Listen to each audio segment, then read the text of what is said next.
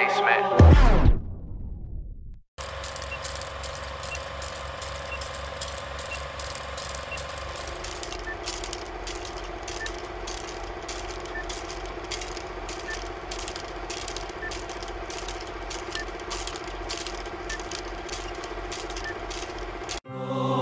Yes. Oh, Lord. I'm feeling it now. Feel this. Let's go. Welcome to the basement. Yo, it's safer down here, cause that 100 flow will leave you on the pavement. And most of y'all like, wait a minute. The stuff that I be thinking is the stuff that Timmy out here boldly saying. Bow your heads, close your eyes, say a prayer. God got purpose for your life, stay prepared. We went viral and we didn't know who cared. Shout out to all of y'all that clicked, subscribe, and shared. Hey, we are on our way. Deathbed confessions, this is all I'll say. Like my last $10, this is all I'll pay. The basement's all inclusive, this an all out stay. Believers, church hurt, atheists, agnostics, deconstructionists, and whatever your other optics. Press B and let's see what can be when we ask the Holy Spirit to come between you and me.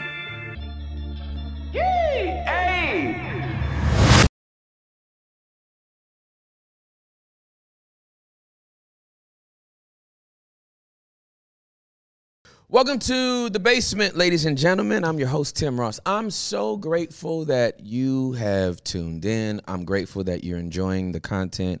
Grateful that you're down to be with us for like 30 minutes or 3 hours. Like, what's wrong with you? You have nothing to do, or you do the longest workout sessions of all time. Anyway, I'm glad you're here.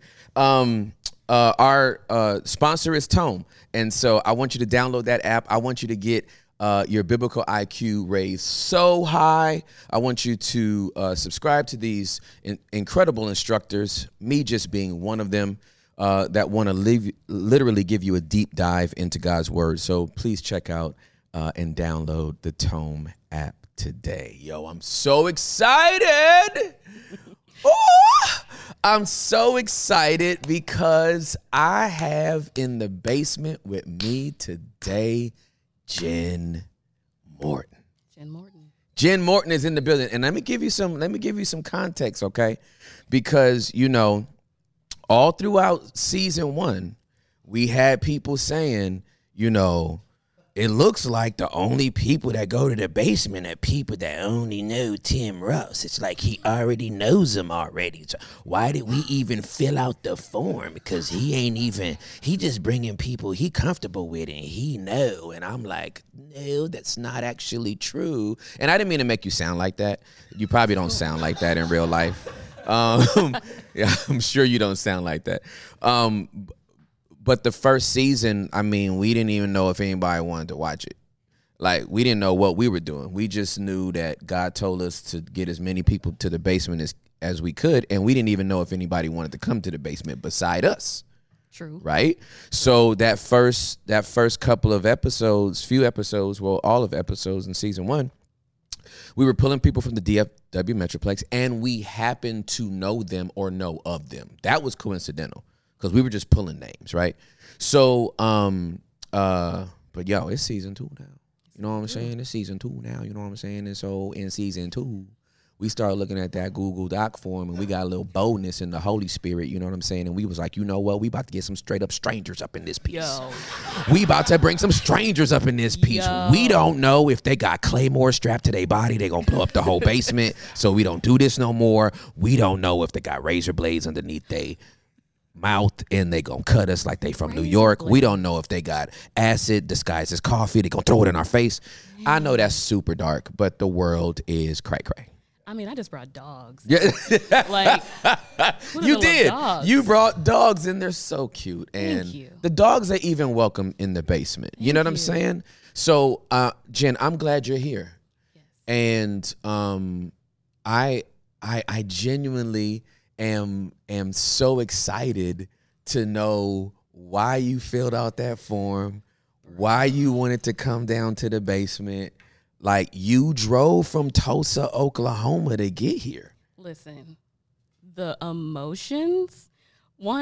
So look, this is what happened. Okay. I filled out the form before. Okay. During season 1 when you had that first guest. Yeah.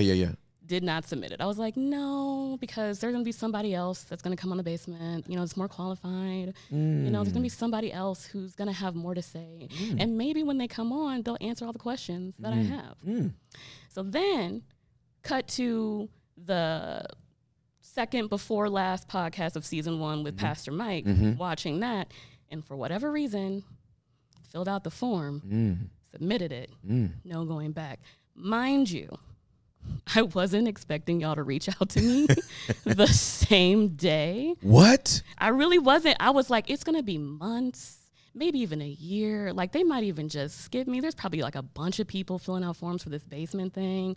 And I'm like, they're not going to call me. But then you call me same day. And I was just like, oh, God was like, for real, no takesies, backsies. You did the thing. So, like, we're doing it. So I was just like, oh, okay. Wow. Yeah. Yo, that's crazy. It's wild. And there's no way they would have known that. No. You know what I'm saying? Like, that's I love no takesies, backsies. No takesies, backsies. Yeah, you can't go back from this. You in there now. I'm in here now. Like, Wow. Holy Spirit was just like, ooh, you press the submit button? Yep. Because, my dogs just have to let you know that they know that you're here. That's fine. And let you know that, they're also here. Yeah, absolutely. They're like, no sudden movements. Yeah, no, that's fine. We got everybody up in here. We got dogs in here that are guarding us, and I'm fine with it. I you know what? This is I love. Here's who I'm especially entertained by in my mind. I'm entertained by those that are only listening to the podcast, and we're like vibing, and then dogs just start barking. And then if they're pet owners as well, they probably turned around to see if it was their dogs. You know what I'm saying? Or if they're at the gym, they probably think they're being chased by a dog. So that's pretty dope. I love that I'm the first one to bring a dog here. No, that's really dope. There's a first. Listen, you're the first time guest and the first one to bring dogs. So double whammy. All right. So you fit out this form. Same day, got a response, and you said that you like experienced all the emotions, or so like the devil was coming for me. He took every insecurity and was like poking at it. Wow. For 3 days before we got here, I was just wow. like, I don't think that I'm really qualified to be here. The imposter syndrome got to me.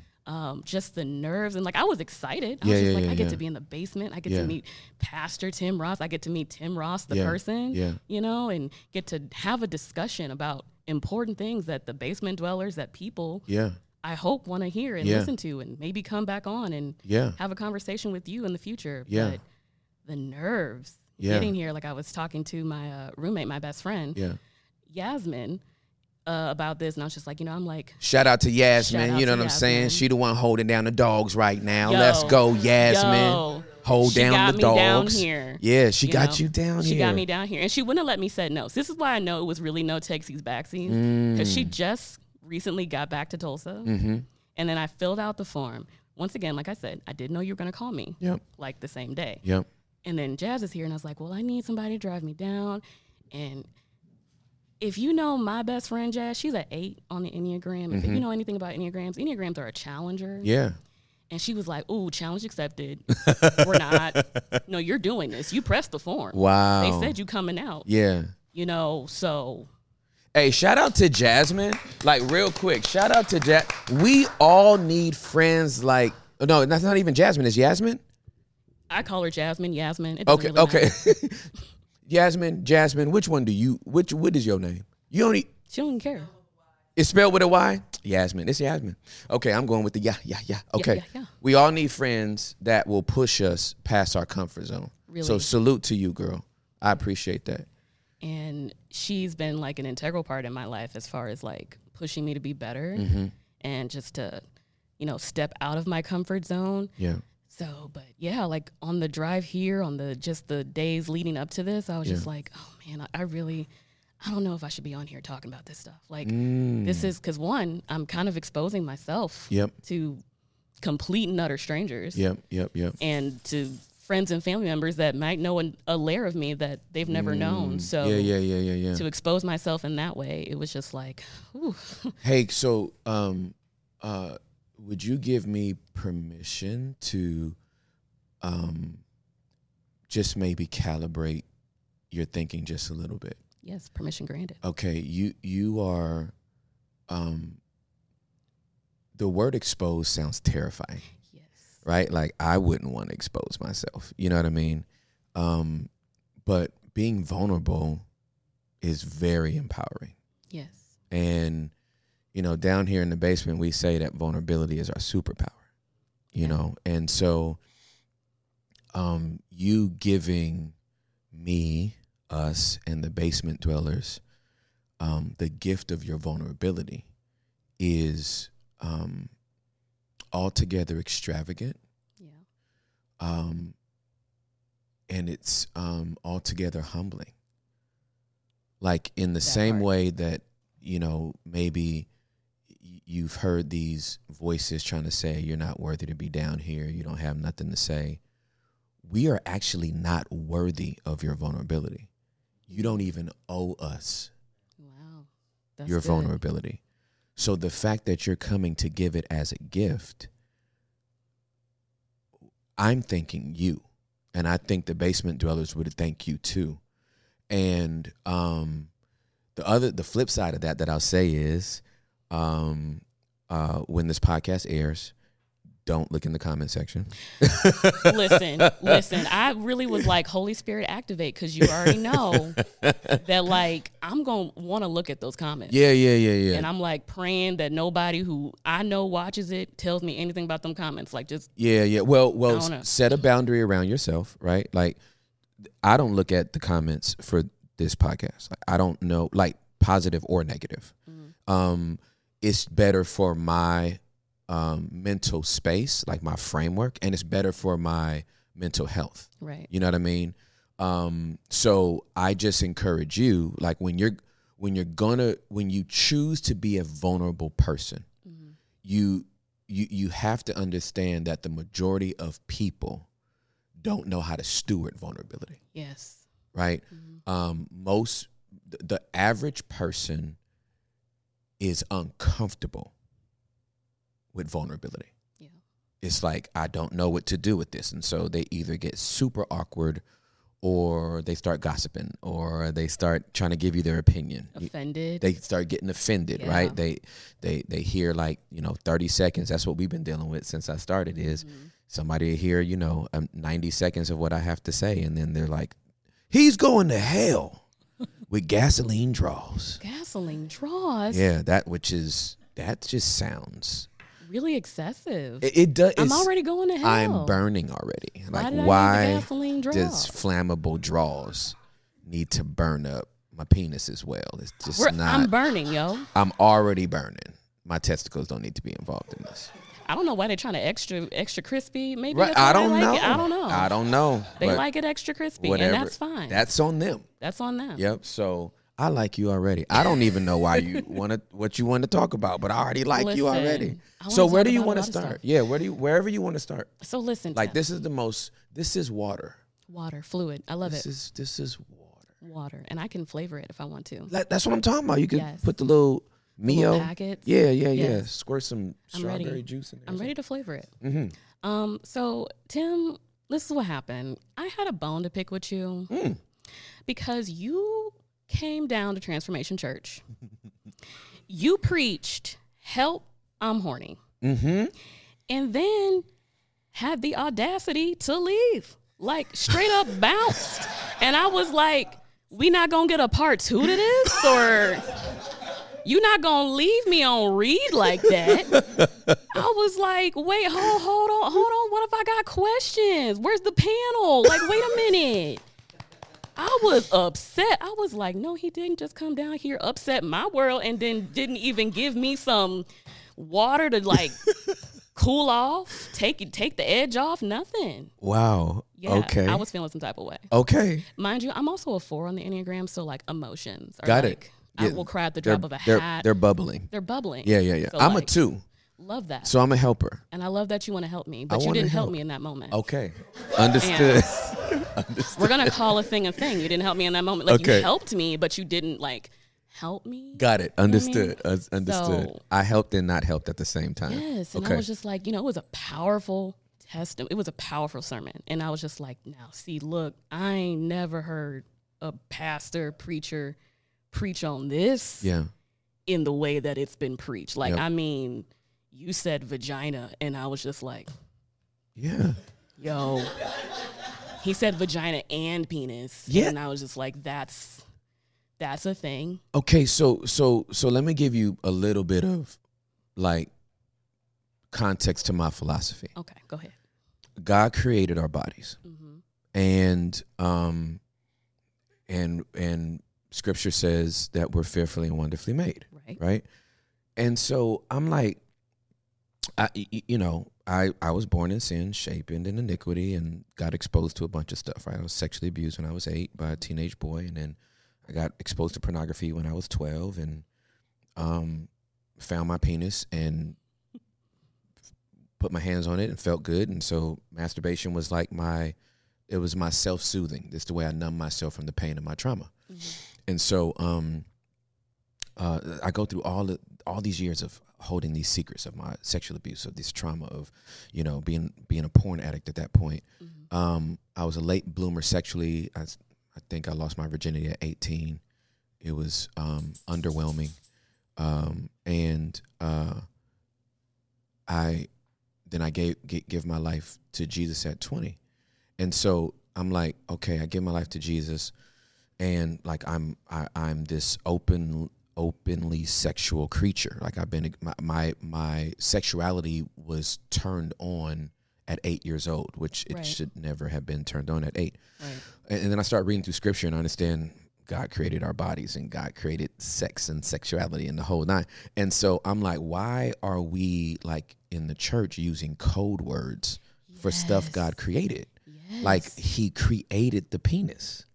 Like he created it. Like Pornhub didn't create the penis. Right. You know what I mean? Like the porn industry didn't create a penis and a vagina and breast and buttholes. They just used it. They just used it. Abused it. Abused it. Yeah, they abnormally used it, right?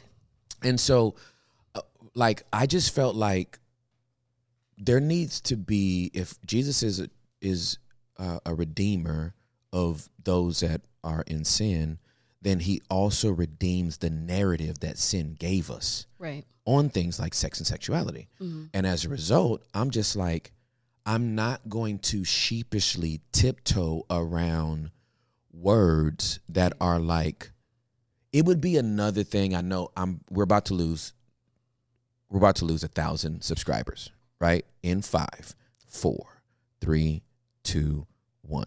If I said dick or pussy, that's you know what I'm saying? That's a trigger word. That would be okay. That's crass. That's nasty. That's. But we use it all the time. But okay. So thank you. Right.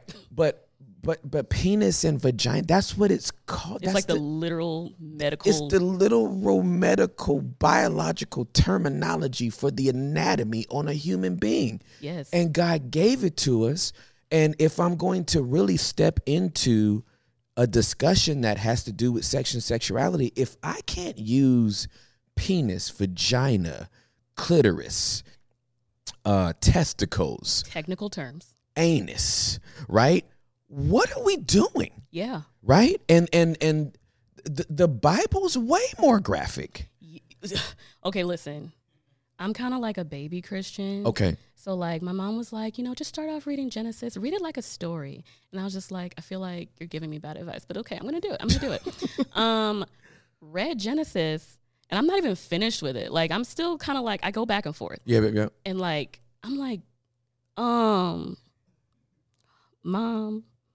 just real quick, you weren't going to tell me that they really going in? Like, God is a whole gangster. Like, he ain't. Listen, he said, I'm over it. And that was by chapter 6, right? It wasn't like I didn't even get to like Exodus. Listen, before Genesis 1 is like the most beautiful creation. God created the heavens and the earth, right? Genesis 2 is like, and then he made man from the dust of the ground, and then he put him to sleep, and then he pulled out a woman, right? And 2 is like super beautiful, and they were naked and not ashamed. Chapter 3, sin. That part. Kicked out of the garden. That Chapter part. 4, murder. Chapter number 5, genealogy. Chapter number 6, drowned everybody. Yo, it was the drowning part for me because he was like, I'm getting real sick and tired of my children. Yo. And I'm like, he was really out here. Like, and you know, playing. that statement just made 82 people become agnostic atheists, hybrids, because they're like, God would never drown his kids that no longer like Christianity by. But this is the whole book. Like he did it. Like, keep reading. It gets like it's better. not the whole story. It's no, just, it gets better. It gets better. It gets better. It does get better. It does get better. It does. Like by the time we get to Jesus, I'm like, okay. Yes, it's so nice when we get here. Like warm and fuzzies. Yeah, absolutely. He just had to like just rip the Band-Aid off first. Yes. Which I appreciate. I love God that he ripped the Band-Aid off first. He was just like, you know what? I'm not going to sugarcoat it. Yep. Old Testament. Yep. Was wilding out here. And it's fine. We were in the beginning. It was the creation. It was the beginning stages. Yeah, absolutely. So this is before Jesus. So yeah, of course, for sure. when we get to the New Testament, it's like, okay. Yeah, for sure. We can breathe. That's but right. Like, God had to go through a lot of humanity. Yes.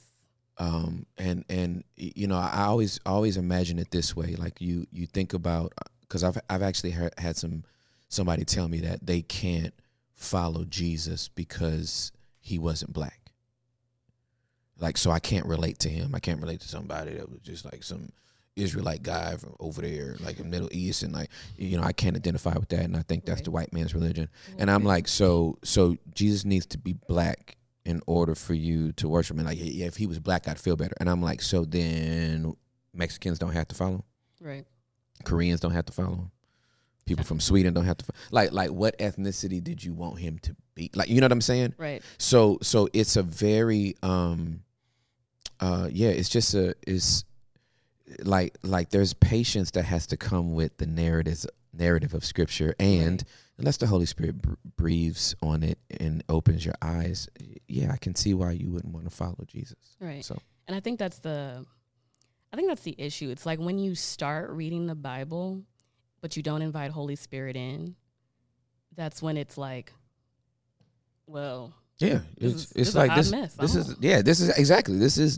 piece of literature disturbs me, and I'd rather not anymore. Exactly. Yeah. So, but if you don't know the Holy Spirit, if you don't have the Holy Spirit, if you don't know Jesus, then it's gonna be a hot mess. Yeah. But when it's different when you give your life to Christ and then you have Holy Spirit, and you can, even if it's shyly, tentatively ask, like, Holy Spirit, I'm about to start reading this word, your word, God. Yeah. And I don't really know what I'm about to get into. So if you could just be with me in the process. Absolutely. And that's literally how I went into it. But this is after I got saved. But mind you, so I was baptized as a child. Okay. But it wasn't a baptism. Okay. Like, I gave my life to Christ when I was, I want to say 8. I don't really remember the age. Yep. But it was out of a fear response. Understood. And I was just like, I didn't want to go to hell. Yeah. Like, what I understood was that, you know, once a child gets to a certain age of understanding and you don't give your life to Christ, it's over for you. It's either this or hell. Yeah, so I was just like, well, I don't want to particularly burn. Right. So as an 8-year-old, I love that you were coming to that conclusion. I was just like, you know. Saturday morning cartoons, it's like, okay, this is this great Spider-Man episode, and I particularly don't want to die. I don't want to die. Yeah. Like, not for eternity. Yeah, just for keep sure. on dying. Yeah. Like, no, that doesn't sound cool. That's not cool. I want to go to heaven. I want to see what they got up there. Yeah. You know, fire and brimstone, I get that part. I don't want to do Yeah. So, cut to however many years later, I'm 30 years old. I'm in a Belong group. Okay. And at this point, I was struggling with my, you know, relationship with Christ because I grew up in the church. Yeah. I grew up in a Black Baptist church. Okay. You know, God was preached to us in a specific way. Of course. Not in the way you preached it, because they didn't give us, you know, they gave us the nice, you know, covered terms. Yes, instead absolutely. of the be out here. Yeah. So absolutely. cut to that, and I was struggling with, like, you know, I can't, you know, even if I give my life to Christ, he's not gonna, I can still be sent to hell. Like, that was my thought process. I was like, I could still be sent to hell. Wow. Even if I get saved, because I'm still sinning. Wow. I'm still doing all these things. Like, I'm still addicted to pornography. I still, have an attraction to women. All these other things. I'm like, I have all these sins in me. And like, unless I get it together, I can't give my life to Christ, because in my mind, like I said, I just thought, like, I'm going to still go to hell. Even if I'm saved. Which doesn't make sense. When you understand it. Correct. But, when you don't, you're just like, this is it. So I was in the B group, and I was telling them, I want to give my life to Christ. I want to understand this whole God thing. And y'all keep saying God is love. And that was another thing I was struggling with, was understanding God as love and not God as this mean white guy in the sky that's going to punish me. I really, like, listen, I had a very white guy.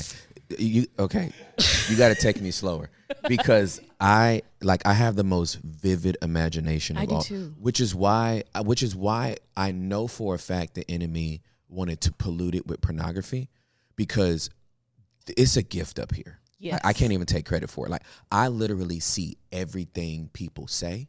I literally see everything I read. Right. So a lot of, when I'm preaching, people be like, "Oh my God, you don't have any notes." It's like, well, I watched a movie. Right. Nobody ever came out of the Avengers movie with like notes, like, "Oh, then I got okay, that's on page 2. Let me tell you what Hulk did to Loki." Right? You know what I mean? He said, "Puny God." Like, you know what I mean? It's like, no, you watched it and it happened. It happened. So when you say white God in the sky, I'm so weak. Listen, I'm so weak trying to look at that guy. I have such a vivid imagination. Yeah, me too. And I've always had weird dreams as a kid. So like, this is just normal for me. So of course I thought, he's just this big old mean white guy in the sky, just ready to send me to hell at the drop of a hat. Yeah. So I was just like, he don't love me. That's not a God that loves me. Yeah. That's how I understood him at the time. And, one of the girls in my B group, she was like, so now we were talking about, I was like, I'm not sure if I really want to do this. I'm not sure what's holding me back. And she was like, so what is holding me back? Yeah. Like a very simple, like, caught off guard, just, so what's stopping you? Yeah. And I was just like, I mean, I just, I don't know, like, that's the question that trips you up. Yeah, that yeah, makes you yeah. like think about what you just said. Right. And I was right, like, right. well, I got to get right. She's like, do you though? I mean, that's what I thought. No, you don't have to get right. You just got to accept them. And I was just like, oh, okay. Okay, so can I drop a bar real quick? Drop a bar. Because I felt it as soon as you said it. We don't get right. We get righteous. Yes. And it ain't us. Man. It ain't our righteousness. Man. The moment we confess Jesus Christ as Lord, we are made righteous. That's a positional thing. God takes you from here and puts you over here, and you are made righteous. Right. We ain't righteous. We are made righteous because of what he's done. Freedom is the thing. And see, listen, when I say the trajectory since getting baptized for real, Yeah. and really accepting and Jesus. When was that? So it was last year in July, I believe. My 30th, right before my 30th birthday. Awesome. And I decided, I was like, okay, I'm going to just take a leap of faith. And, I want to know God as love. Because I hear you hear the scripture, God is love, all the time. But I didn't understand that God is love. Yeah. So give my life to Christ. And the trajectory that I've been on, like from then to now, is insane. Wow. Just like all the stuff that I'm learning, just the amount of love, like the intimate relationship that he has with me, like for me. Yeah. Because it's different with everybody. Yeah, for sure. He talks to me in a certain way. He understands my emotions. Recently, I was really struggling. Like, my roommate goes on 2 month sabbaticals. She says she doesn't. But she does. She leaves me for 2 months. I think it's because she doesn't love me. I'm just kidding. She went to a Army internship, and, I was at home by myself with the dogs. And so that's a lot of quiet time. This is a lot of time to be by yourself and let whatever's coming in come in. Yeah. So, and I was at this point where I was kind of getting upset with God. I was having like these anxiety attacks. And like, I was just like, God, you're not here with me. I need you to like speak to me. I need you to like show up and show out because I don't feel like you're here. And like one testimony, so like my car broke down. So it didn't break down. The tire was flat. Yeah. I drove over to a QT gas station right after work. Had no idea my tire was on a flat until this guy comes up. He's like, hey, did you know that your tire's on a flat? And I was just like, no, I had no idea. So I'm like, well, that's awesome. I had to figure out how to do this. Mind you, I have no insurance. I don't have AAA. I don't have a lot of money. So I'm like, I'm going to have to call some friends, call some family and be like, can y'all help a girl out? Yeah. And he was like, well, I can put the tire on for you, the spare tire on for you. And I was like, okay. And mind you, the Holy Spirit really, really settled my spirit in that moment because generally when a stranger is like, I want to do something for you, I immediately go, and it's a man. So immediately I'm just like, immediately I'm like, what's he want? Yeah. He's going to want something or he's going to try something. But I didn't feel that in that moment. I just felt he's just here to help me out. Yeah. So then we both didn't know how to put the spare tire on. Then he offered to call AAA. I was like, well, I don't have the money. Like I can pay you back. He's like, no, don't worry about it. AAA says they can't be here until like 3 hours later. He's like, oh, we ain't got time for that. So then he's like, well, if you can drive down to the tire shop, I'll pay to put a tire on your car. Wow. Very wow. That's awesome. And I was like, are you sure? Because like I can pay you back. Like I can pay you back. He's like, no. Get to the tire shop and they're like, well, we can replace this tire, but this other tire is going to go out very soon. So you're going to need 2 tires. And he pays for both tires, $300. Wow. Didn't need anything from me. Didn't want anything from me. Just said, pay it for it when you can. And I was like, if that ain't confirmation that God is here with me, for sure, I don't know what is. And then I'm taking you in steps because this year's been like wild. Yeah. So fast forward, had another just depressive episode. I thought after that testimony, I was like, we're on a trajectory. God's going to like push me into the stratosphere. And then he was like, hold up, chill out. And I was just like, hold up. Yeah. No, we in there. Let's go. Let's keep going. And he's just like, no. Just sit here. And I was mad, upset. I was mad at God. I was cursing him out. I was just like, you got me. You started me off. You got me all excited. And then you don't stop me. You gonna stop me in the middle of everything? I love it. Mad. And I was frustrated with him. I was like, I don't want to talk to you. I want to do that. I don't want to do anything that you want me to do. I'm not going to try and please you. And I did whatever I wanted to do for like 2 weeks. 2 whole weeks. And then. How did it feel? Not good. It felt good in the moment because, pornography and masturbation feels good. Watching all the TV that you want to watch, eating all the things you want to eat, doing whatever you want to do. It feels good in the moment, but then when you lay your head down to sleep and it's quiet again, Yep. It's just, that didn't fill me up. Yep. So. No one escapes the pillow. No one. Absolutely no one. No one escapes the pillow. Yeah, and after that, I was just like, I don't want to feel this way anymore. And like, I'm going to the Bible study and we're talking about it. And I'm, being very vulnerable with my Bible study group and everything. And I was just like, I'm frustrated. I'm like, I just don't know what to do. I don't know what he wants from me. Yeah. And so fast forward, I'm, talking to my baptism sister because I didn't get to just get baptized by myself. I got baptized with another friend of mine, Jessica. And from now on, we're just baptism sisters. We just have a spiritual for sure. sibling relationship. Yeah. And every time she calls, I already know God's about to like speak to me through her. So she was actually going through something and I thought, I'm helping her out, but then in that moment, as we're talking, I'm like, God, you're still here. You were still here after I decided to be rebellious and do whatever I wanted to do. And you just waited for me.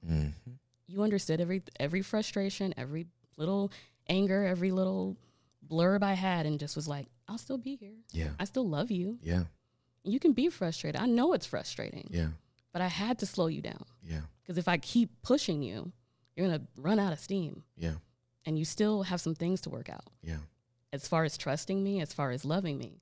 But there it was. And I was just like, wow, that was love. Isn't it so relieving to know how unpetty God is? look, coming from a petty person, I'll be like, that's hilarious. The patience that you have with me is beyond. Big time. Because I know ain't no person, man, woman, they, them on this earth, other than my dog, has patience with me. I swear, God gave us dogs, so he was like, I just need, like, you ought to have something on this earth that can put up with you. That's hilarious. I wonder if, do all pet owners think like that? Yes. Like, you're going to love me unconditionally and... Yes. Except cats. Yeah, I'm sorry. Cats don't do that? Sorry, cat owners. I don't own cats, but cats are really petty. And they think that they own you, not you own them. And I ain't about that life. So, that's hilarious. You know, I got a dog, and a dog, she loves me. Yeah. She just like, you're weird, and I still love you. I'm still gonna be here. Yeah. You're crying in your closet, and I want to be in there with you while you're crying in your closet. Oh my God, that's giving me sermons. I can't take that. Listen, I'll start crying. I will too. That's crazy. I'm a big crier. I swear. I am too. I will cry. Like, listen, if you put Inside Out, like the movie, in front of me, you set me up for failure. That's all I'm saying. Like, you set me up for failure. Like, I know Pixar movie. The Pixar movie with the emotions inside the little girl's brain. I will straight I love up that movie. Boo-hoo. I'm like, if you're not about to put me in a blanket burrito, you set me up for failure. You just want to see me cry. Blanket burrito. Yes. Sounds amazing. It doesn't it though? All right, I got to read this verse. This because it just popped in my head. So this is 2 Timothy, chapter 2. Verses 11, 12, and 13. Paul is writing. He says this. This is NLT. This is a trustworthy saying. If we die with him, we will also live with him. If we endure hardship, we will reign with him. If we deny him, he will deny us. If we are unfaithful, he remains faithful. For he cannot deny himself. Yes. Like, you cheated on God for 2 weeks. For 2 weeks. And he knew it, like blatantly did it. And he was still faithful to you. Still there. Like, was waiting for you to come back. Just waiting. Like, I'll be here. Did you have fun out there? Yeah. You know what I'm saying? And not like in a petty. No. Rude It's way. like, Just I'm so glad you're back.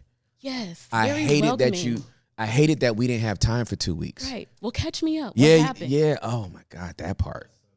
Like, that part. It was like the revelation. I was just like, God, I know I told you to show up and show out, but you ain't got to get like, now you're just being show offy. Yeah, okay? Yeah. But he can be show offy. Yeah, he can. I love it. I love it. I do too. So I absolutely love it. But that was, this is just in the span of a year, mind you, right after. I like to say mind you because I'm like, because that's just how I right after I got baptized, the month later, I get fired from my job. So, like, that was like, okay. Yeah. All right. I just gave my life to Christ. Everybody's speaking into me. They're like, your life is going to be big. You know, God's going to do this for you. Da-da-da-da-da. This is all while I'm like at my job praying. I'm like, Lord, if I don't need to be in this job, take me out. Mind you, I didn't put like specifics in that prayer. So that's on me. That's on me. I didn't put specifics in the prayer. So he said, oh, okay, well, it's not for you. So yeah, deuces. Yeah. You out. And I was just like, all right. And I was just like, okay, it's weird that I'm grieving, but I also have peace. Yeah. In this situation. Because, like, between me and my roommate, we ain't got no money. How we going to pay for this apartment? This apartment costs more than us. More than these dogs. Listen, we're going to put a value on it right at this moment. We was broke. Yeah, I was just like, I don't know how we going to pay for this apartment and pay to get into a new apartment because we had to move out. Yeah. So I was just like, we needed movers. Yeah. We ain't had no help. So I was just like, we out here. We out here. All right, God, do your thing. Yeah. And he did the thing. Pay for the apartment. Pay for the rent for the next apartment. Wow. Pay for the movers. Wow. All of that. And still, so next year, had a whole, like, I'm breaking up with you, God, for like 2 weeks. Still did it. after all of that blessing, still did it. And it was just like. And what precipitated that? The breaking up with Jesus? Yeah, the second one. The second breaking up with Jesus? Yeah. So the second breaking up with Jesus was a frustration. It was just kind of like, okay, trajectory. Yeah. Trajectory, we're going through this thing. All right, let me just say this, because, like, you are so normal. So normal. And I'm grateful to hear you sharing this, because what you are speaking, I have lived in several iterations. Mm-hmm. The ebb and flow of a relationship with Jesus, where in some seasons you are right on his heels, mm-hmm. right? You are literally covered in the dust of your rabbi, as the Jewish people would say. Mm-hmm. And then in other seasons, for whatever reason, you're like Peter, following him at a distance. I can still see him. Mm-hmm. I would still call myself a follower of Jesus internally, but if you ask me outwardly, I might cuss you out. Right? That was literally what Peter did. Mm-hmm. Yes. He was following Jesus from a distance, and then when somebody was like, "Wasn't you with him?" He was like, "I wasn't with him." Beep, beep, beep, beep, beep, beep, beep. Right? And just went off. So it's like that I just really appreciate your authenticity to talk about what it's been like to be a believer in Jesus Christ for 2 years? Basically. Yeah. And have that ebb and flow. It's not like I'm on fire for Jesus and I'm out having a revival in my park every day. Yeah. That ain't it. And I think that's the miscommunication in a lot of churches, is that, when you get saved, it's all going to be hunky-dory. It's all going to be great. It's going to be a bunch of blessings. Yeah. And that's just not how it is. Well, it's not only is it not how it is, Jen, it doesn't say that in the Bible. It doesn't. Like, good Lord. He even says long suffering, like the whole, like, fruits of the Spirit, you gonna suffer, boo. Well, Jesus literally said, and it's in red, in this life you shall suffer persecution. He was not handing people 12 dozen roses. Not at all. Talking about, so glad you made it in. Rest of your life is Gucci. If that was the case, everybody would be a believer in Jesus right now. Honestly. And yet, here we are. Yeah. People still, and, I have this conversation a lot of the times with, like, even the non-believers in my life and the new believers in my life. And I'm like, this ain't just going to be like, it's just going to be all roses. Right. Like, there will be days where it's great. Yeah. But there are going to be days where you like, Lord, I'm literally falling and I'm waiting for you to catch me. But like, I'm about to hit the ground. Yep. Any moment now, any second. And he's just like, and it feels like he's silent. Yep. And that had been my struggle a lot of the times, because it felt like God just went radio silent on me. And I was just like, what the heck? We had a momentum. We were having conversations and then nothing. Yeah. And it's not that he went silent on me. As I'm starting to learn now, it's just that he was just like, I just need to slow you down. Yep. Because you're going too fast. Yeah. And like, you're missing all the beauty. Yep. Like, my struggle is I'm not really good at living in the present moment. Like, when Pastor Mike did Here Is Holy, I was just like, ew, I don't want it. I'm not here, Jesus. I just love the fact that you're going to church, listening to sermons, and then walking out like, yeah, that one sucked. I didn't like that at all. I mean, like, liked it. I don't receive that in my spirit at all. Thanks for the word, Holy Spirit, but yeah, ew. I don't like Tim at all. Listen. Help I'm Horty piss me off. You were on my hit list for a minute. Here Is Holy, trash. Mike, try again. Like, this is hilarious. Who does this? You do. Jen does. Right. I love it. You're right. She does this. But I mean, that's how I felt. Like, I was just like, Here Is Holy. And I'm like, here? Right here. Yeah. Because, like, Lord, I ain't got no job. Yeah. I ain't got no money. Yeah. You want me to work at Target, Lord? Target? Yeah.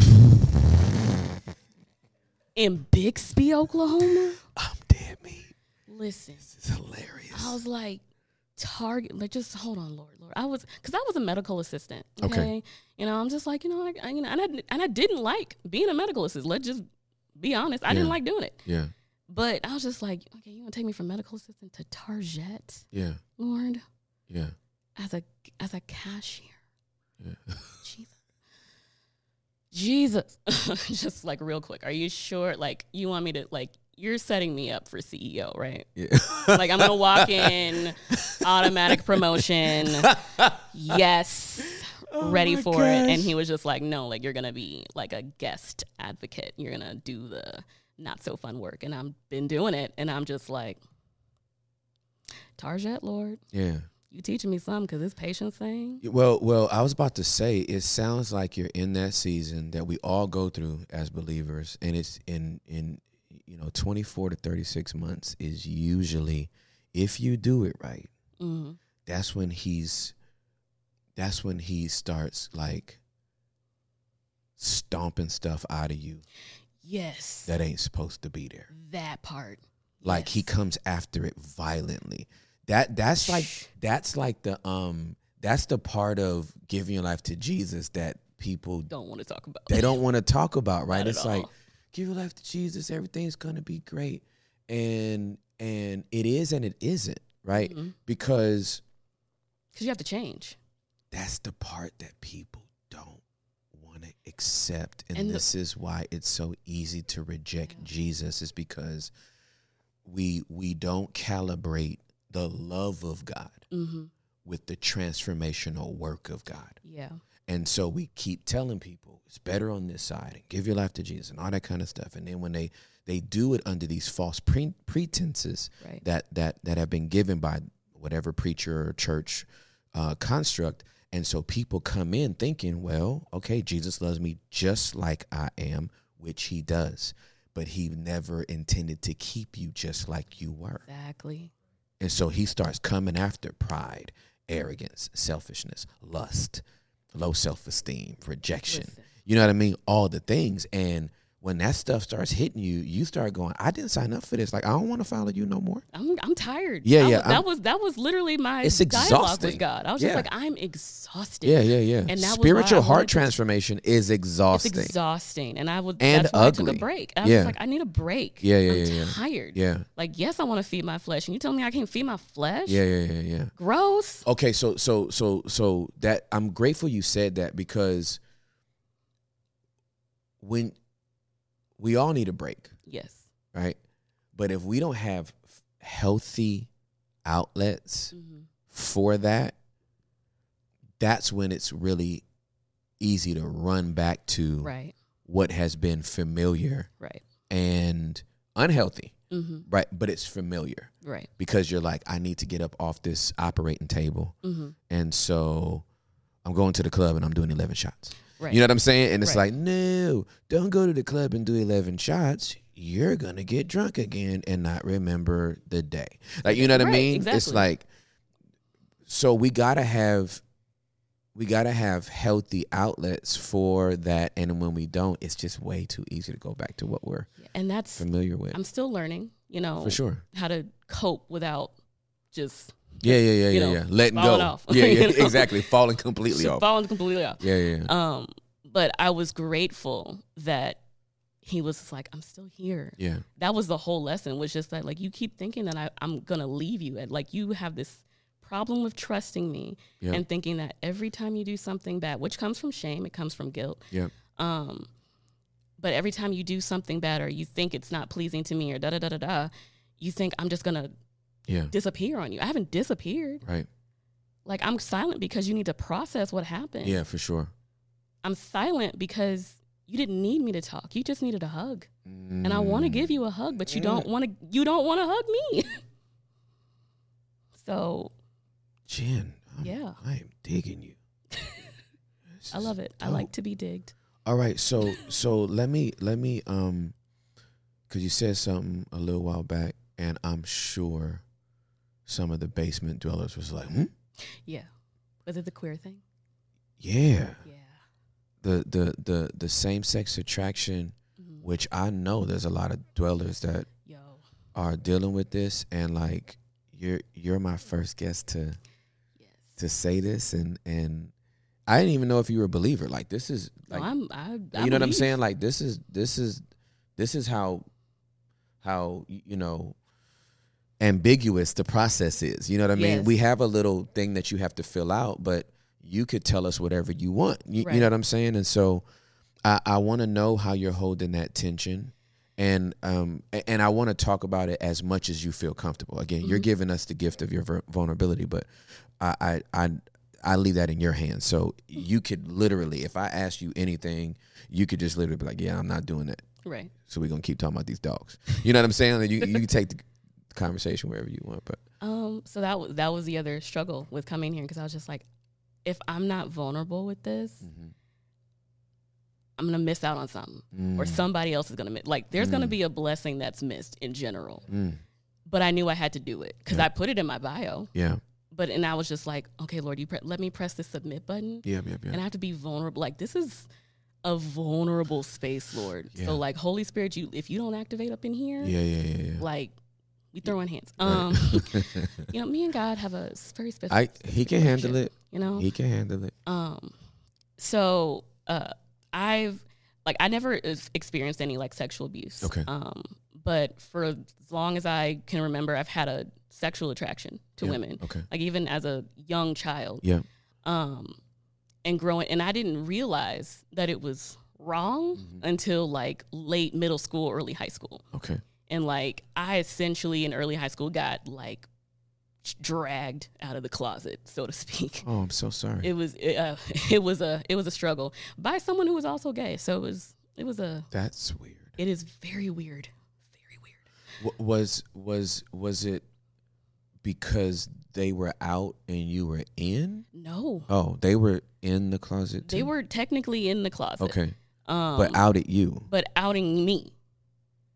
And then came out the next semester and was like, no, we're friends, it's cool. Like, nothing happened. And I was just like, wow. And when I say God has had to work with me on forgiveness and grace and peace with that, I can't imagine. Like, yeah. You know. Yeah. So, you know, having this sexual attraction to women, and then, you know, growing up in a Black Baptist church, knowing that it's wrong and that it's like, you're going to hell. Like, you know, that's what every queer person hears, you know, and I identified as bisexual. Understood. Bisexual, queer, however you want to. Yeah. With that. And I was just like, well, I didn't know it was bad. Like, I mean, like, I appreciated that, like, she's beautiful, is a beautiful woman. Yeah. And and that was before porn for me, for real. And shortly after that, porn started getting introduced into my life. Understood. And then the porn addictions. And that's when I was really starting to feel shame and guilt about it, as well as the queer part, because it's wrong, you're going to hell, da-da-da-da-da. Yeah. And, like, I carried that secret for, like, a long time. Yeah. But, like, out in the world, I was free to do whatever. Right. I didn't have to keep it a secret to the world because the world's already out there. Right. But in my smaller circles, in my family, with certain friendships, I was just like, I can't let that be out. Yeah. So when I put that in my profile, I was like, okay, Lord, I'm going to have to expose this. And so this is the other thing that I had a beef with when you preached Help, I'm Horny, because you went over, you know, and it was a great sermon. I'm like I said, I'm not out of love. I was just like, we about to scrap. And it's cool. It's cool. It's like sibling relationships. If y'all don't fight. Yeah, absolutely. And you were talking about, and then you had your basement podcast. It was the maybe second episode, I think, and you were talking about Disney Plus and all that stuff. Yeah. And you were telling a story about a friend of yours who, and I'm paraphrasing, you can correct me if I'm wrong. You were talking about this friend who, you know, cries himself to sleep because they can't physically intimately be with the one they love because it's a sin. And I was struggling. Like, that one stung. Yeah. It stung a little bit. And I was just like, well, God, I'm not, Lord, I'm not really jiving with this, because I'm like, you're telling me attraction's not a sin. Correct. And I have this sexual attraction to a woman, but I can also love this woman, but I can't physically, intimately be with her. That's a miserable existence. And I know you don't want me to be miserable. So I'm like, give me clarity, give me peace, help me reconcile with it. Whatever it is, but if I need to go on this podcast and ask some questions, then we gonna ask these questions. Yeah, but I was sure. that was one of the main questions. I was like, so how are we having peace with that? How are we reconciling with it? Because that just sounds like a miserable life to live. Yeah. To not be able to love the person that you love, but then you also can't love someone of the opposite sex because you don't have that attraction for the opposite sex. Yeah. So I was just like, I gotta just, because attraction is supposed to help with the connection. The connection. Yeah, absolutely. The wholeness aspect of it, but I can't be whole. Yeah. And that was a wild concept to me. So if you can clarify or speak on that. No, I can actually hear the hurt in your voice as you said it. Yeah. And I really want to hold space for that, because that is that's painful. Yeah. And I'm going to try not to cry, but I already told y'all, full disclaimer, I'm a crier. It's fine. But it hurt. It stung, and I didn't want it to sting. I was just like, I know Pastor Tim ain't trying to help me, ain't trying to hurt me. Yeah. He didn't say this to be like mean. Like, this is the most loving space I've ever heard somebody even say it in. But it hurts. Yeah. And I'm like, Lord, do you want me to be miserable? Like, yes, I have an attraction to men, but I also have an attraction to women. What if I fall in love with a woman? Yeah. With a woman? Yeah. I can't physically, intimately experience that with her because you can't bless it or you can't dwell there. Yeah. So, yeah, that was just hard. Yeah. Well, first of all, thank you. Woo! Had to get that one out. Yeah. And I'm just going very slow on purpose, because I'm not the guru, answer it all, right? Jack in the Box, you know what I mean? Right. Wind me up and I'll just popcorn. Right. I think who is that Jewish dude that like Ben Shapiro? Ben Shapiro. Yeah. Like Ben Shapiro is like the Yeah. You know what I mean? I love Ben. His mind is brilliant. But I'm not a debater. I don't like, I'm not like, I'm ready to challenge every worldview in the world, because you know what I mean? I just know what Scripture says. Right. And as clear as Scripture is, I try to speak as clearly as that. Right. But I respect that. Yeah. And I came into this, I was like, Lord, I'm probably not going to get answers. Yeah. But I at least need to share. Well, we need to talk about it. I need to share it because it's not just me. No, it ain't just you. Girl, please. Right. It's not just me. I wish somebody would try to lie and say it's just you. That would be the most foolhardy thing in the world. There were some women at your Baptist church that liked you too. Trust and believe. And I'm just like, so, I just get that out there. Right. So let me say this. The Bible is black and white and red. We are gray. Yeah. That's good. We're gray. That Bible is black and white. It says what it says. That's where all the going to hell comes from, right? It says what it says. You gonna burn in hell. You gonna burn in hell if you don't get right with you. I just saw something. Some dude, he was like, I believe in the traditions where the women don't wear no makeup and the men ain't got a beard, and I was like, you know what I mean? I was like, good Lord, have mercy, sir. I can't wear makeup. I can't. Woo. I like a good red lip. You know what I'm saying? I don't understand why. I like a guy with a beard. What's wrong with that? Listen, if I shave my beard, Juliet's gonna divorce me. Ooh. That's what she told me. Rough. Rough. So like the Bible is black and white, right? It says what it says, and it's red, right? Because he said what he said, right? But we're gray, and trying to get gray into what is black and white and red is a bloody mess. Yeah, you're gonna die 1,000 times over, right? And so as you were asking that question, because I'm an empath, right? And I'm a 2, and so I'm like, oh my God, Jen. No. I know. Did you feel it? I did feel it in my heart. My heart hurts so much. I needed you to sting the way I stung. Well, a little bit. I felt it. And I'm and I'm thinking to myself, like, okay, so that sounds miserable.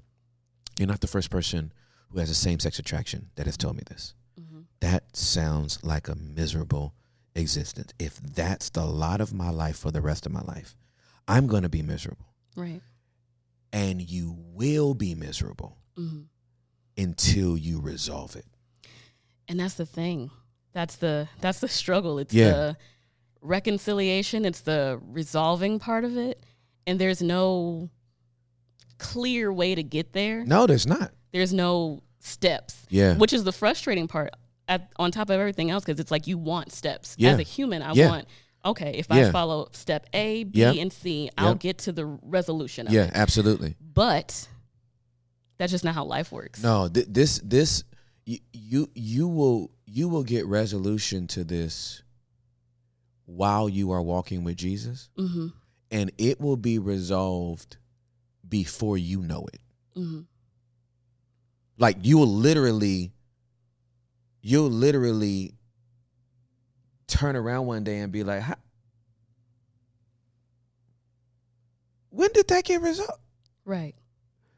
And he'll be like, it was 3 miles ago, Jen. Let's move on to the next thing. You didn't even notice. Right. You didn't even notice that you stopped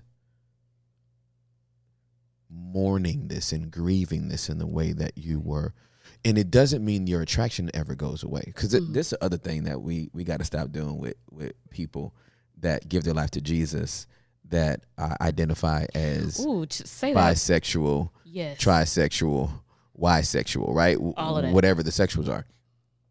We have to stop believing that transformation means you get married to a man and have 14 kids. And that's how we know that you're really transformed. Like it just stops. Do you know how many DL pastors have a wife and 4 kids? And they bone dudes at hotels?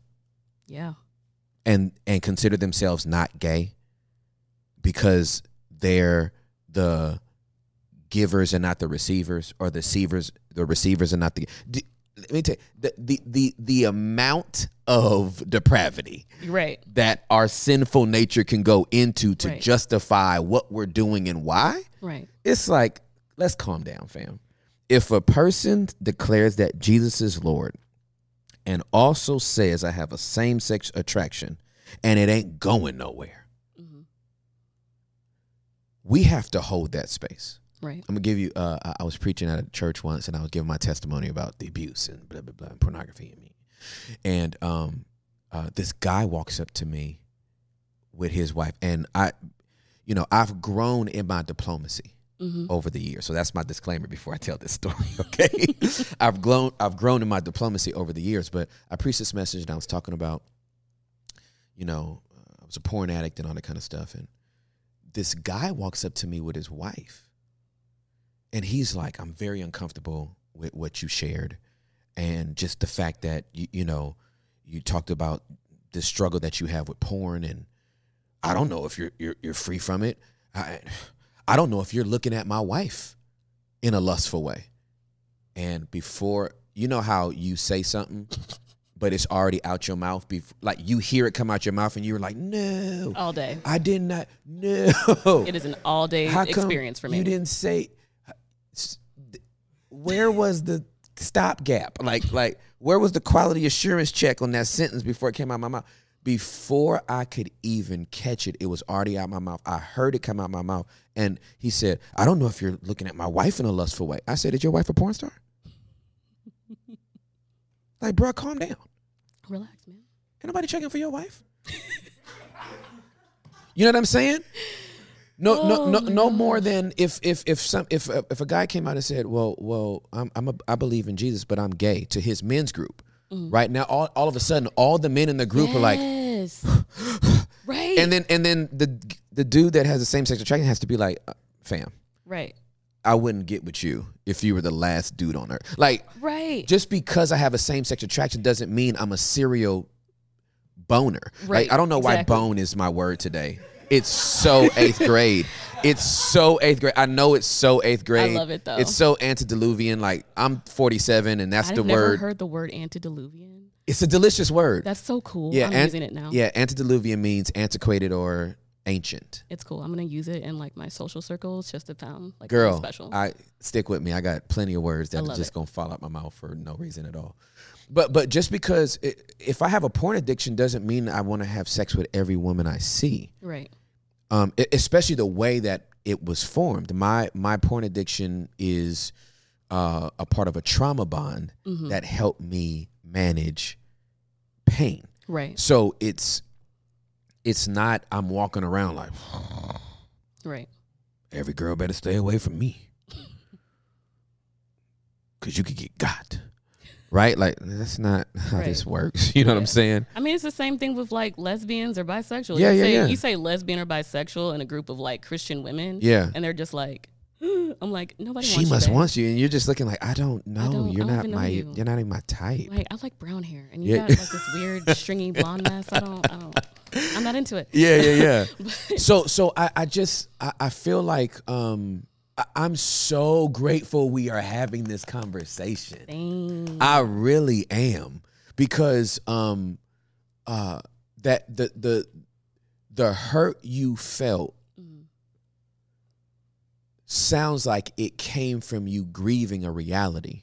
Yeah. Based on the way you've committed to live your life. Yeah. And the other thing was, I've had conversations with, some family members about it, like very few of them. Mm-hmm. And one of them, my cousin, she was like, I don't want you to like claim that as an identifier. And I was just like, I never claimed the identifier. Like I said, I didn't know it was a thing until it was a thing. Right. I got dragged out of the closet. Yeah. They labeled it. Yeah. Now the label's on me. Yeah. But the problem with the label is that I just become only the label, and people only hear the label, and they forget that I have layers. Yeah. I'm more than just bisexual Jen. Yeah. I just happen to have the same sex attraction. Correct. That's absolutely correct. And I think that's the other problem, especially when you are grieving something like that, and then you have a family, and you have family and family relationships, and then you have to, like, one of my biggest issues with, I don't want to say big issue with my family, but one of my biggest fears. Yep. Thank you for letting us know, Allie. One of my biggest fears with my family is that they'll forget all of me and only focus on the one thing. Yeah. And that is like my biggest fear, because I'm like, you knew me. You know me. You know several intimate parts of me. Yeah. But this, it's the same way we cherry pick scripture. Like, this is the one thing you're choosing to focus on. When I'm like, that's not all of who I am. That just happens to be something that I deal with. So I want to, you bring up a incredibly important aspect of what it means to be a believer in Jesus Christ and the identifiers that we put around that, right? Mm-hmm. I'll give you my statement, and then I'll give you the context to it, okay? Mm-hmm. I believe that whatever word we put in front of believer or Christian is an idol. Right. So if I were to call myself a black Christian, right, or identify Embassy City as a black church, right, I just put my ethnicity in front of my truest identity. My truest identity, once I give my life to Jesus, is that I am a believer in Jesus. My identity is actually in Christ. Scripture says, you know what I'm saying? Right. You are now in Christ. Christ is now in you, right? Right. So I've had more black people leave Embassy City during the process they would go to become residents of our community, because the statement I make is, if you love your ethnicity more than you love your identity in Christ, you have an idol. Right. And I remember you saying that. Yeah. I remember, I think it was Help I'm Horny where you said that, or one of your podcasts. You said a lot of things. Yeah.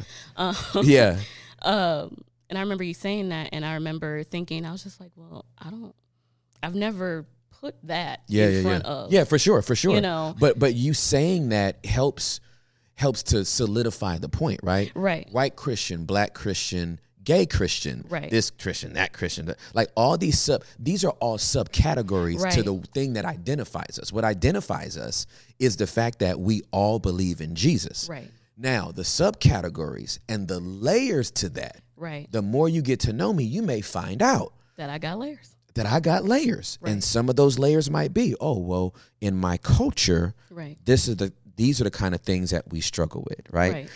In my culture, these are the type of things that are challenges to us. Mm-hmm. In my subculture, these are the things that are important to the queer community, Right. the black community, the Hispanic community, the Asian community, the white community, the Republican community, the Mm-hmm. Democratic community, the wealthy community, the poor community, Right. the homeless community, the disenfranchised community, the traumatized community, the abused, right? So those that survive, all. right? Like the subcategories are inexhaustible, Right. right? That they're indefatigable. There's another good word for you, I right? love it. Right? Like you could never exhaust the amount of subcategories. So why even put one out there, Right. right? But what cannot be dismissed Mm-hmm. is the truth of the experience that you're having. Right. And I just don't think that most churches do a good job with the subcategories. Yes. They get too scared. They're too intimidated by them, right? Right. So you walk in and you say, hey, I believe in Jesus and I'm queer, Yes. right? I like women and men. Right. And I'm holding the tension of that. And people just automatically panic like, well, we have to do whatever we got to do. To save you. It's Operation Stop Liking Women. Operation Stop Being Attracted to Women. And it's like, how? That's not like, okay, so let's take it out of this is, I get on this and I get super passionate about it, right? I love So I get really passionate about this because I am a low-key feminist, a little bit, and like I am a huge advocate for people that are trying to navigate their sexuality, because the presupposition is that the only people trying to navigate their sexuality are homosexuals. Mm-hmm. Heterosexuals are trying to navigate their sexuality. Correct. I got people that are hetero who have not had sex in multiple years. Ain't nothing wrong with them. Right. They just can't figure themselves out, their bodies out. They're apprehensive and they have inhibitions and they don't know how to express themselves sexually. Right. And so it locks them up.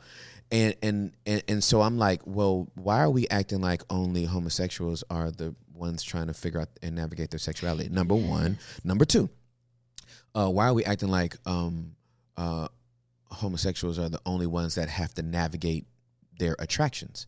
Because do we need to count how many more pastors have cheated on their wives? Yeah. Okay, it's with the opposite sex. Does it make it better? Right. Are we sitting up here thinking to ourselves, well, at least it was a girl and not a boy? But they do that though. That's what I'm saying. Yeah. It's the hypocrisy. It's crazy. Of not understanding the boundary as God would see it. Right. So I'm very, I just think this is important. Yeah. I'm gonna shut up now. I just think it's so important that we have that this conversation is being had, because I think we would all have better understanding. One of my life mantras, I'm gonna say this all the time, ad nauseum. People are gonna be able to like finish my sentence. You keep rocking with this podcast, you're gonna hear every story over and over again. Anyway, Proverbs 4:7. I've got it memorized in good old King James Version, right? Wisdom is the principal thing, therefore get wisdom. And with all thy getting, get an understanding.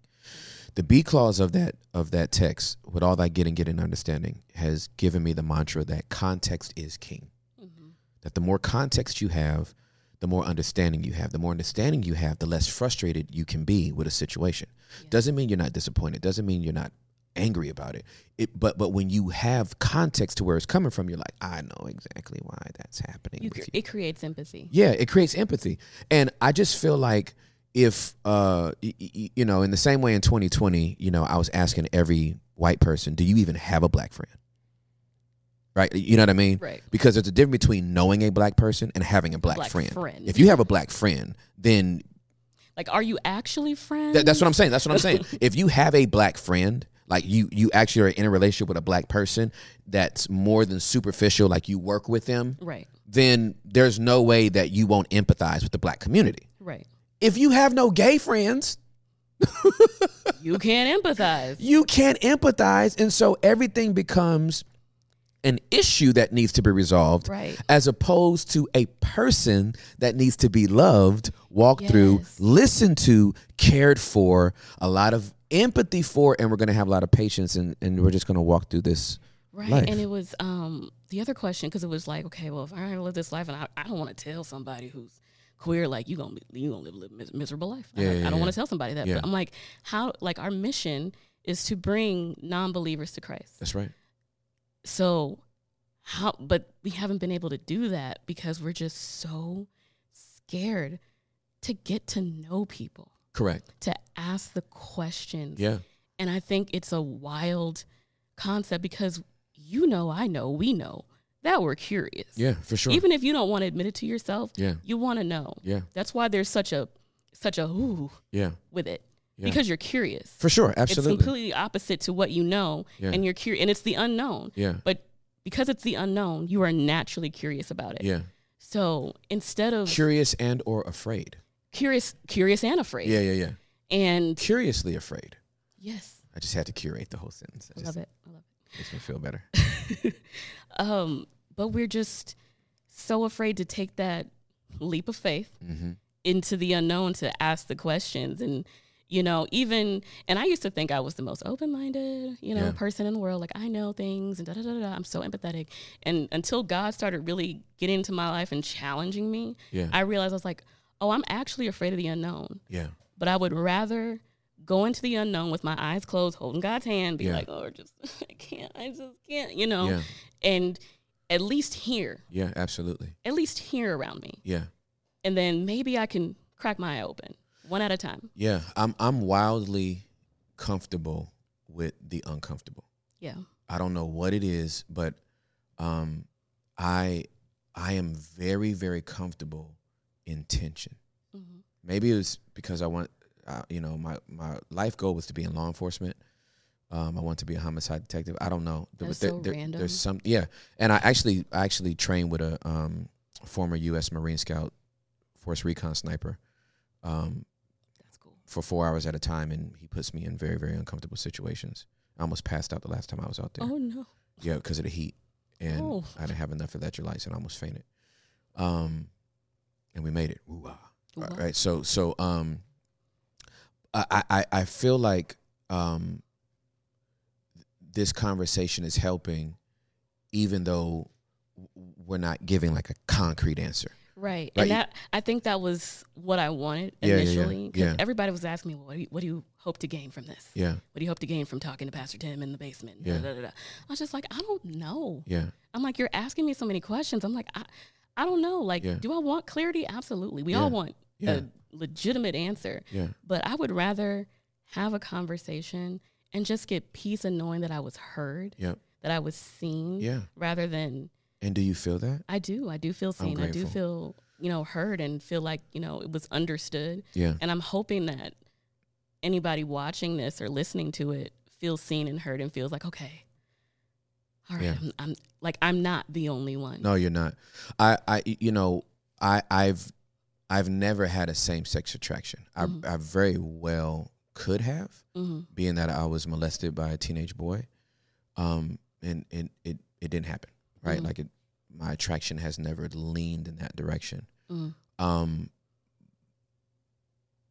You said you grew up, and as far as you can remember, you had an attraction to women. Mm-hmm.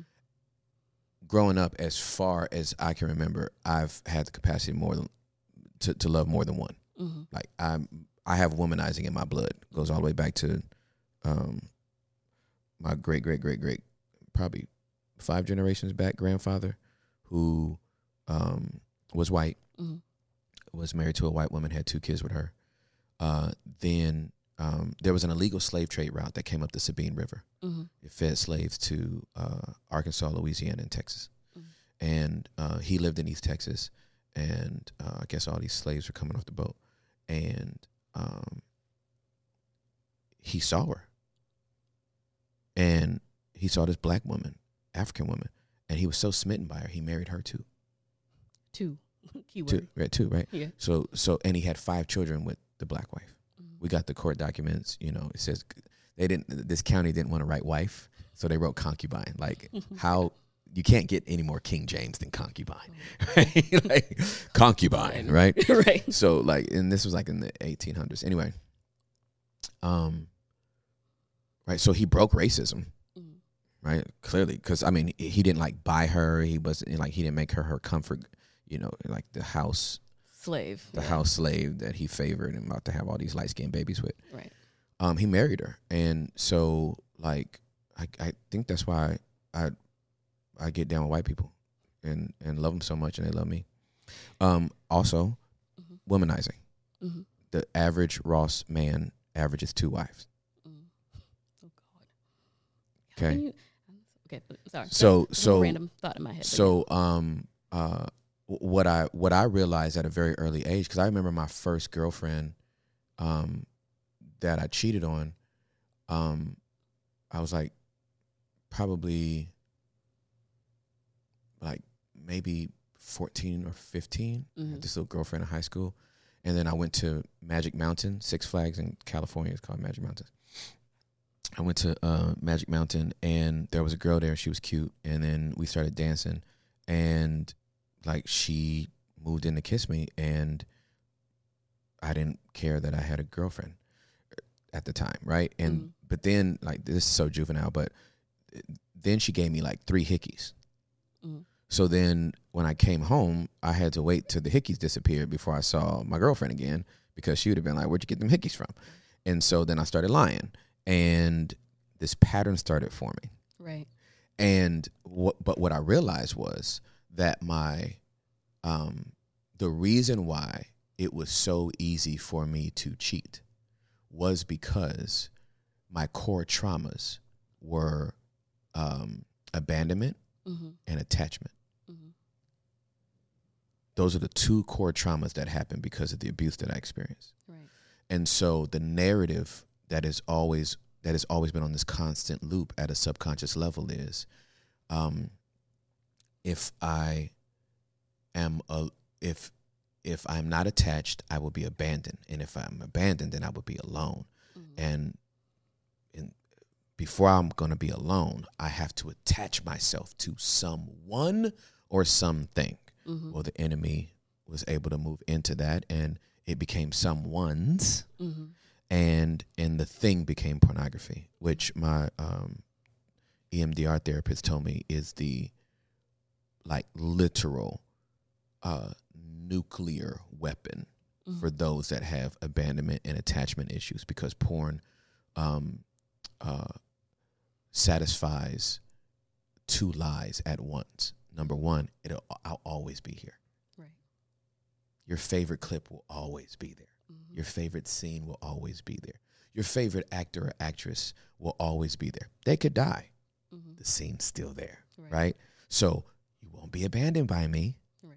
And now we have this false attachment. Right. It fills in that, and it doesn't quite fill it in, but it feels like it fills in that loneliness. Yep, exactly. And it takes up space, but only for a specific amount of time. Yeah. In a specific moment. Yeah. And then it's over. Yeah, exactly. And that's where the addiction comes from. You got to keep. That's correct. Watching it. Yeah, it's yeah. Just like it's wild. Yeah. So and with the masturbation, it's a false sense of connection because you're just connecting to yourself. Right.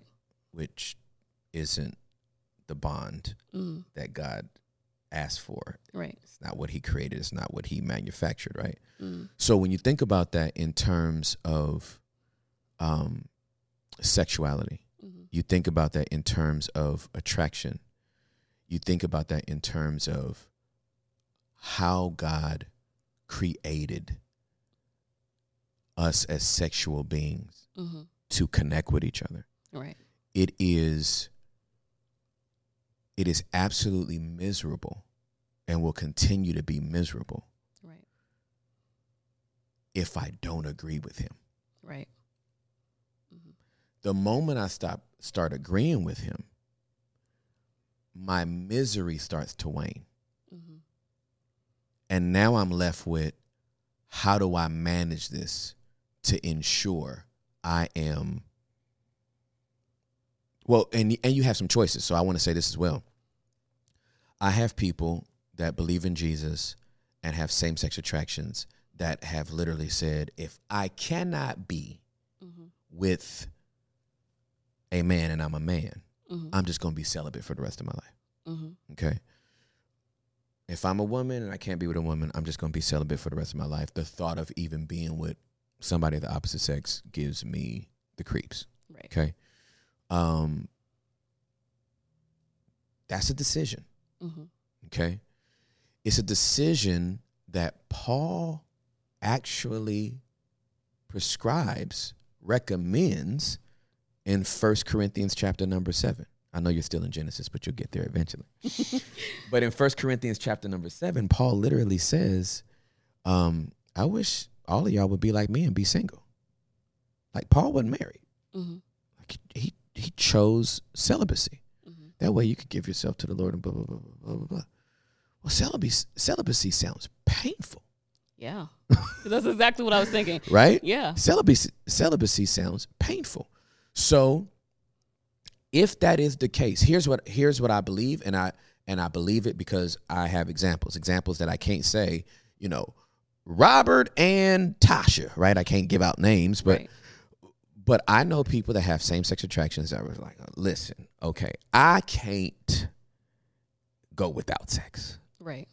But according to scripture, I can't have sex Right. the way I want to have sex. Right. But I'm going to need this sex. And the Lord said the only way I can get it is in a marriage between a man and a woman, right? So as much as this is antithetical to the way I feel and the way I feel I'm wired, I'm about to go get it. And God, who plays the most masterful game of chess of all time, is literally like, cool, so happy you opened up to that option. Here's this person. And you're like, that person? Like, Really? that person? Now I got to tell him I have a same-sex attraction. I got to tell him that this is my past and I've been with people of the same sex, and it's going to be a deal breaker. I'm telling you right now. Second date, it's all over. I'm going to just eat this burger this first date, and I'm going to just smile and nod. You know what I mean? Like, so tell me about you. I was born in Michigan. Like, I'm not giving you nothing past this, you know what I mean? Third date, fourth date, fifth date. And then I remember, I'll never forget this phone call I got from a friend of mine who, he called me crying like, I really like this girl, but I got to tell her. I said, bro, just tell her. She's going to leave me. You're going to go get her and tell her I like guys. She's not going to understand. Right? He was a hot mess. And I'm like, bro, tell her.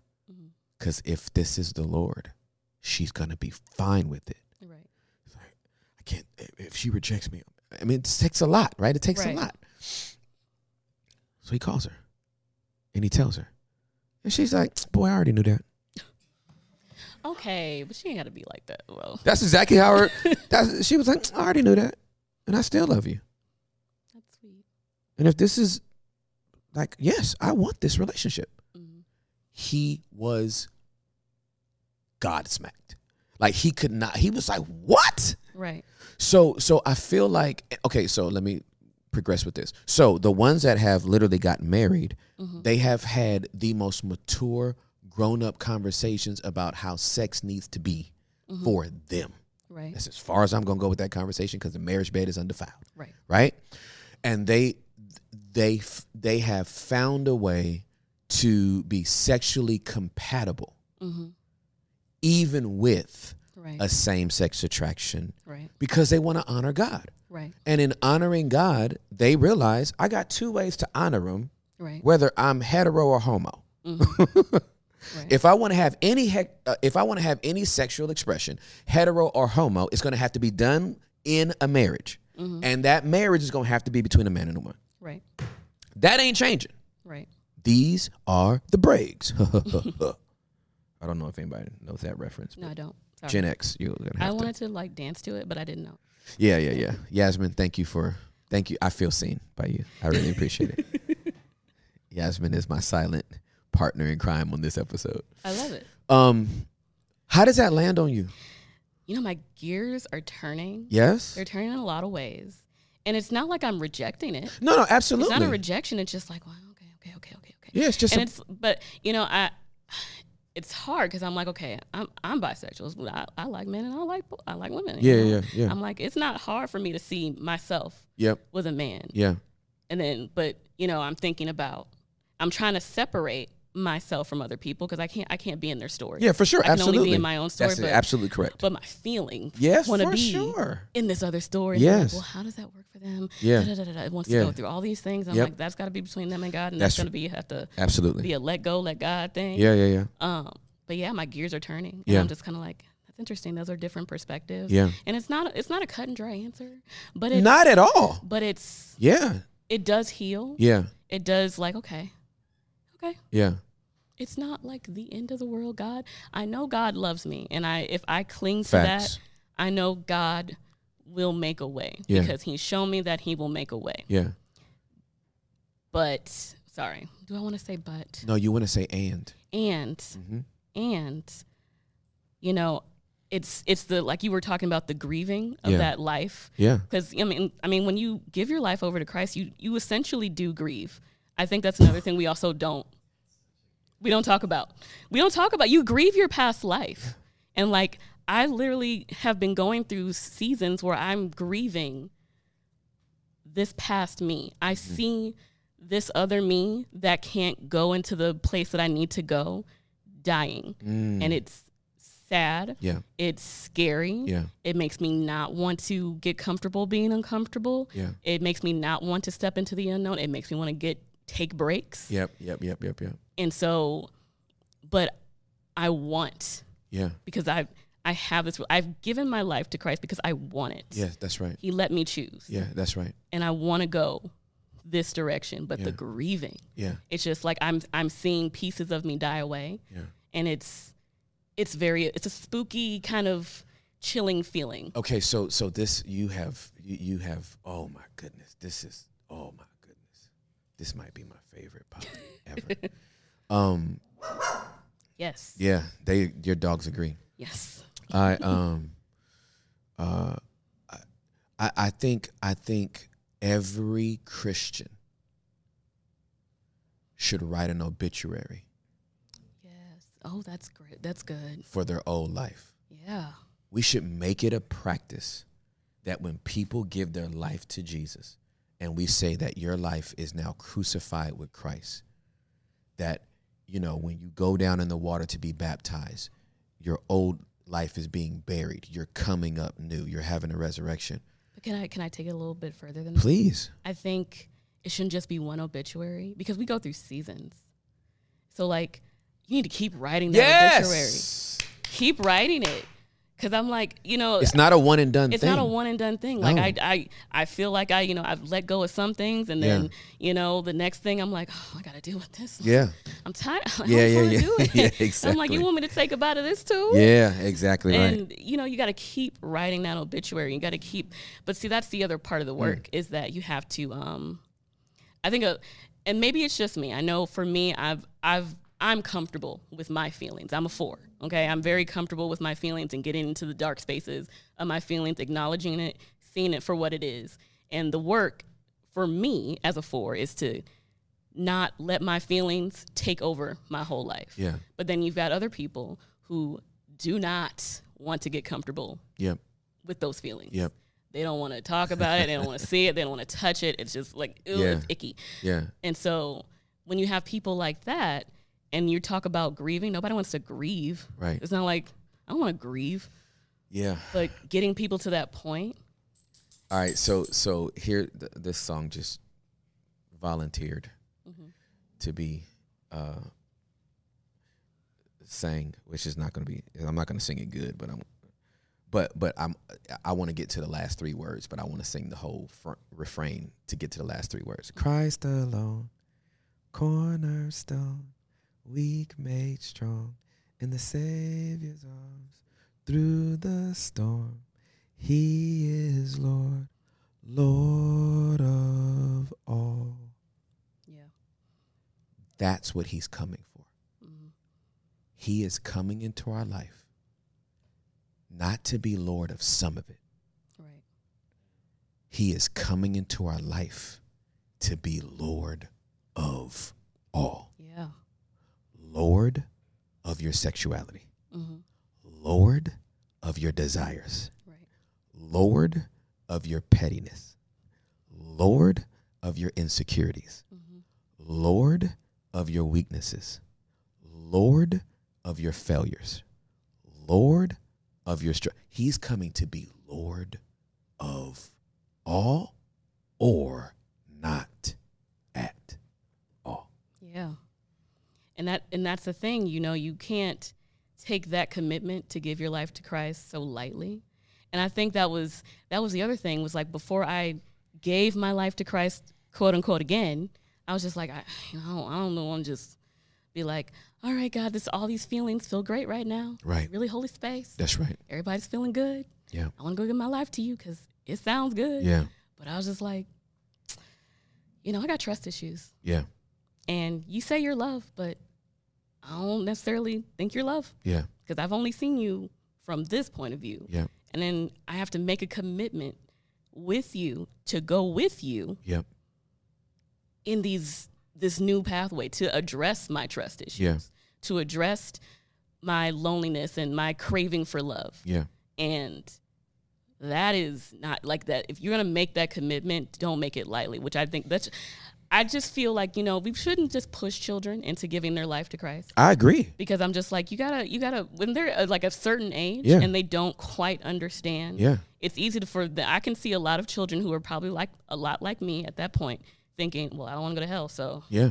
I'm going to go Yeah. get dunked in some water. Yeah. And that's exactly. not how it works. That's not how it works.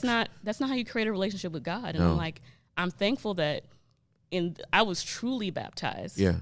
at my 29 years, 30 years, Yeah. or whatever, and really have a relationship with Christ and understanding that it's so specifically intimate Yeah. to me. Yes, it is. And I think that's the beauty that I see of it. And I think Yeah. that's the other thing that's not communicated to people. They think it's a one-size-fits-all kind of love. Yeah. And it's not. He makes it, because he knows all the hairs on my head. Yes, he does. He knows me specifically. And he knows how to reach me in a Yeah. specific way. That's right. And he makes it very intimate for me Yeah. to accept his love, to learn how to trust him. Yeah. And he takes me through these steps. And yes, do I have to grieve Yeah. through the steps that he's taking me? But I would rather do that. Grieve past Jen and say, I love you. You were there. You were what I needed for that past time. But You are blessing my whole soul. I promise you. Keep talking. I'm just, dang, girl. yeah, I mean, but Dang. I think that's the other thing. People often think about grieving themselves and don't give thanks to that past person, because I needed Jennifer to be like that in that season. Let me tell you something. Little Timmy helped me survive Yeah. until I got Christ. Yeah. Like now it was sloppy, yeah. right? I would rather little Timmy never picked up a porn magazine and found his penis, start playing with it, Right. right?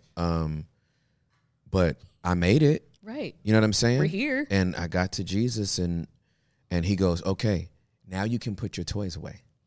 And see, God also loves that past me too. Of course, or And he I wouldn't have died for him. Exactly. And it's just like Yes. it all ties in together. And Yeah. like, Holy Spirit's really good because he's just like giving da, da, da, da. Yeah. And I'm just like, okay, Lord. I'm like, you gave me all of that. And you're like, you don't have to be mad Right. at past Jen. That's right. You don't have to think that past Jen was a bad person. Da, Right. da, da, da, da. She was a person. Yeah. She was a human. Yeah. You were born into sin. Yeah, that's right. You was going to have these issues. regardless. Absolutely. But she got you here. Yes, She's made up your layers. Yes. She's made up the person that you are today. Yeah. Just some of that has to die. Yeah. Because we can't take it into this new season. All right, so my brain is dancing, right? Because I'm thinking about where Jesus found Peter. Mm-hmm. Jesus found Peter washing his nets.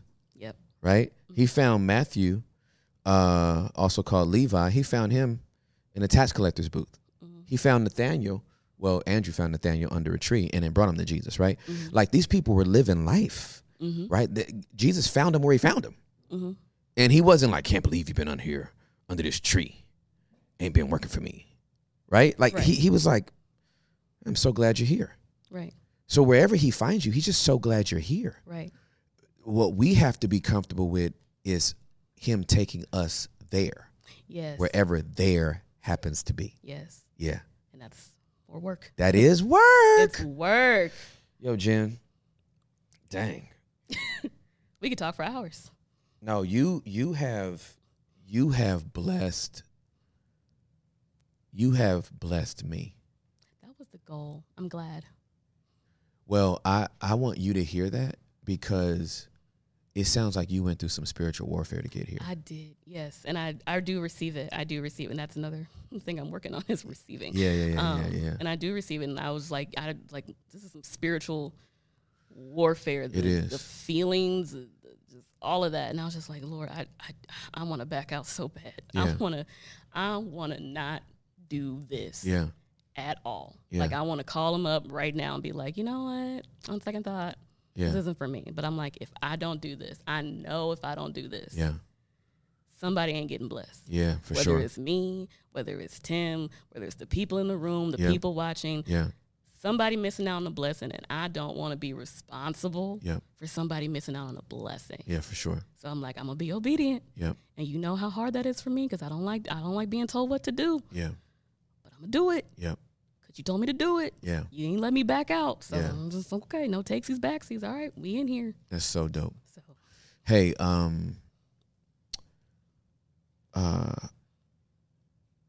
this just hit me, so I'm just gonna go with it. You have Cash App? Yes. You have Cash App? Okay. So I'm gonna send you $1,000. Okay. And I'm gonna send you $1,000. Y'all drove down here by faith, did not know what you was going to get into, and I just felt like I need to bless you on your way back. That is, I don't even have the words. It's a lot. That's a lot. I love you both. I love you back. Both. And I'm going to be praying for you because what we found out once we started this is that Satan hates the basement. Listen. I know he hates everybody. I know he hates every church. I didn't know he hated basements too. Listen. He hates this basement. Oh, trust me. When I say that spiritual warfare was for real, he did not want me to come down here. I was just like, if you don't want me to come down here, I must need to come down here. He don't want nobody to get down here. Because once you get down here, you see clearer. You get free. You see clearer. All the stuff. So, yo, I love you, Jen. You are an amazing human being. Thank you. And I'm so grateful for the journey that you're on. Thank you. And, yo, keep in touch. Let me know how it's going. I will.